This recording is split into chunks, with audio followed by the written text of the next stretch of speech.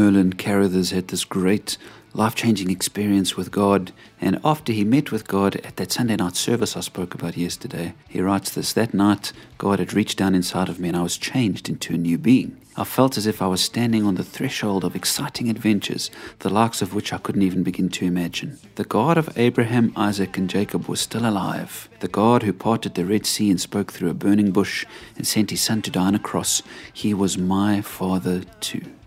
And so as he journeyed with God from there, he was led into becoming a preacher and a minister. And he says this: if God could make a preacher out of an ex-jailbird, paratrooper, gambler and black marketeer, this was going to be a greater adventure into the unknown than anything I'd ever tried before.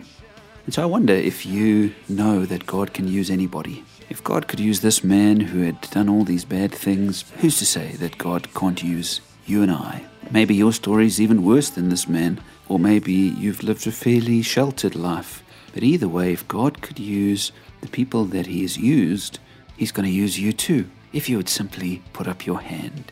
And so perhaps today is a day that you need to put up your hand like this man did. Forget about who you've been and what you've done. God can use all that, even if it's bad, for good. But when you put your hand in God's hand and go where he wants you to go, he can use you, even you, for great things.